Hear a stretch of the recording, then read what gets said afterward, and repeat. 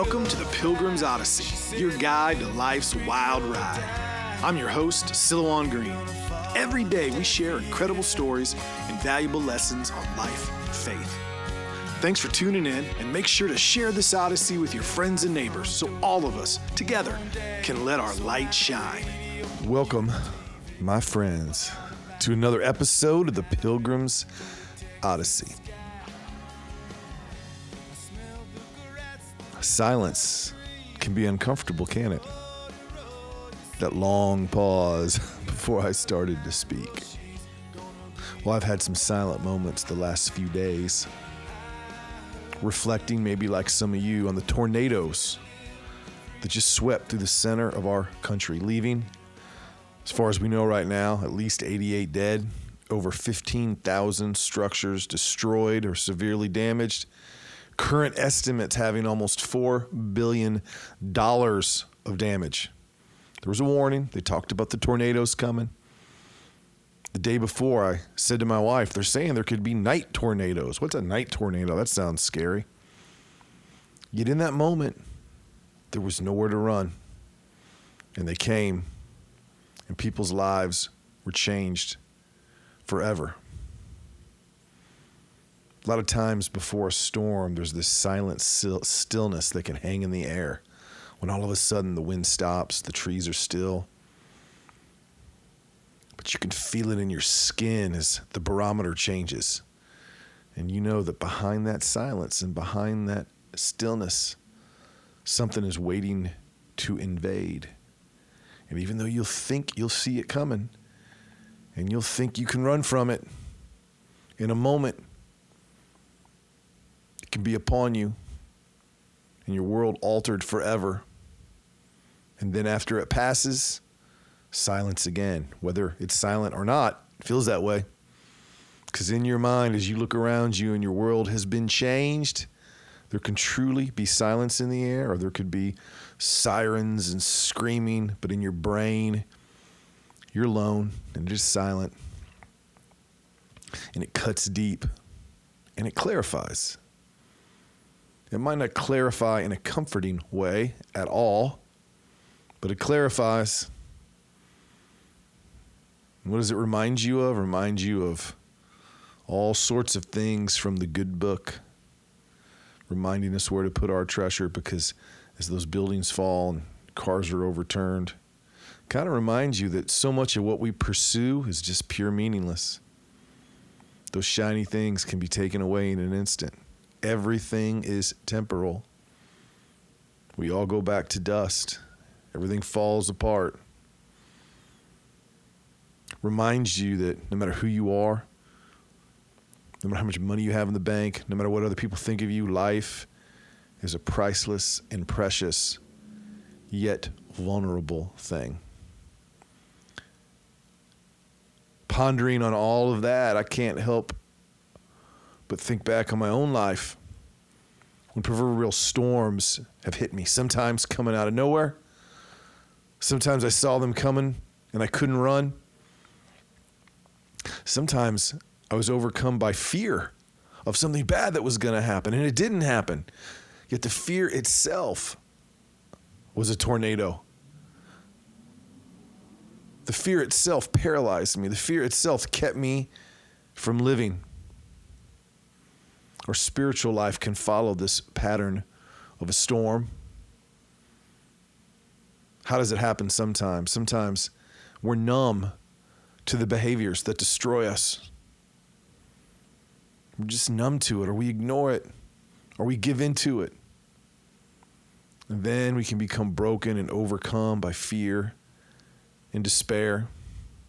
When we look back on regret, things we haven't done, things we have done that have damaged our lives, that have damaged the lives of others, time we have wasted, opportunities we did not seize, mistakes we made.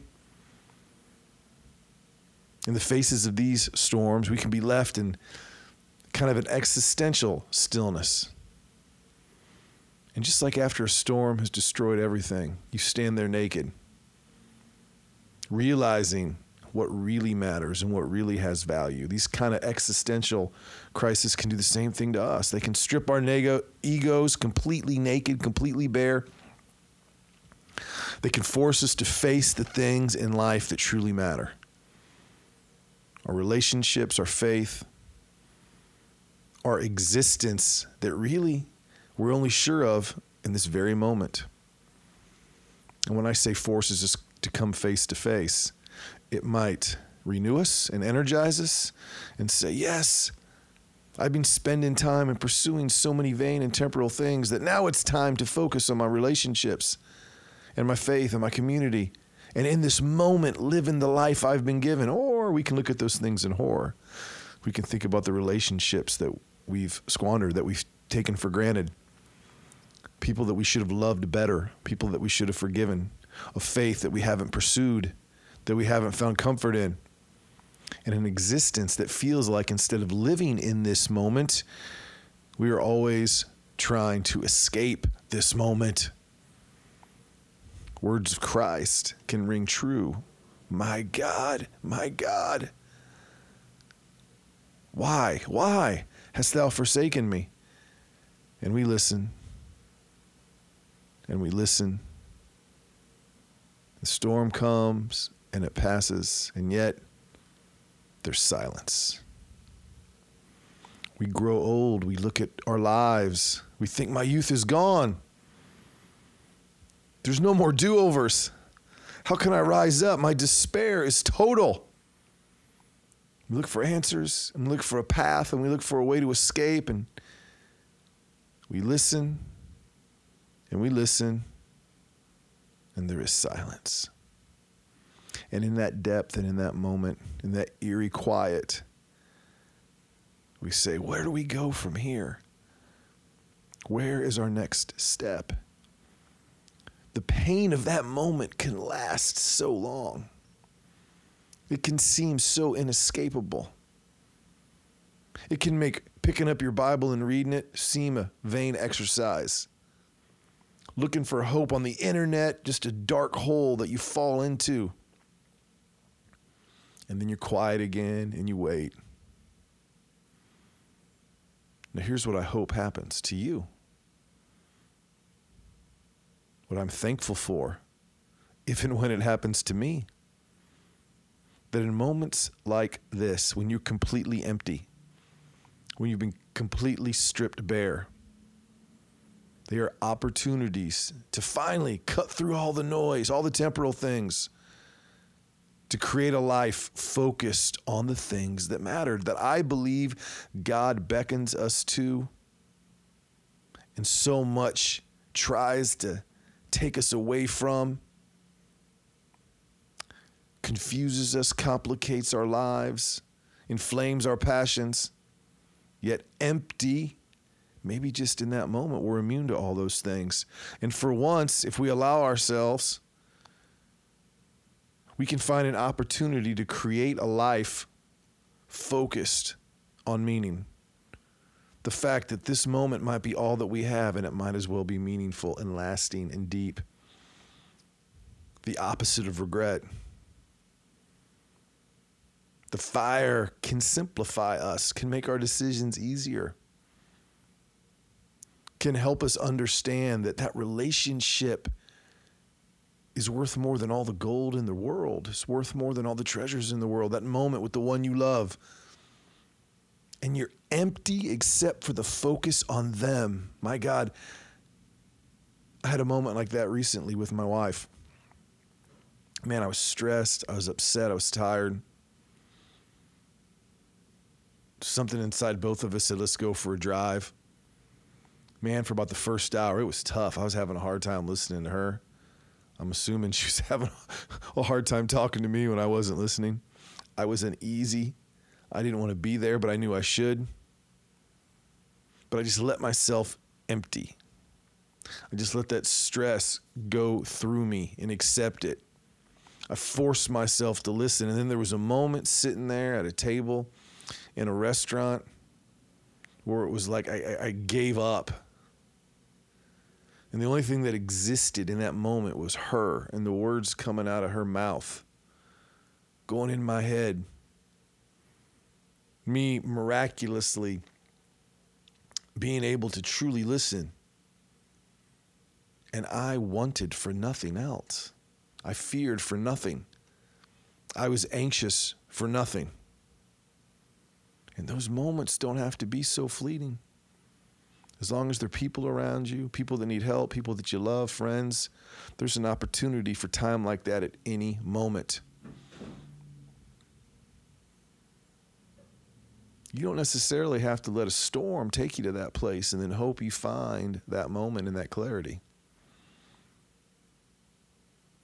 Go right now. Fight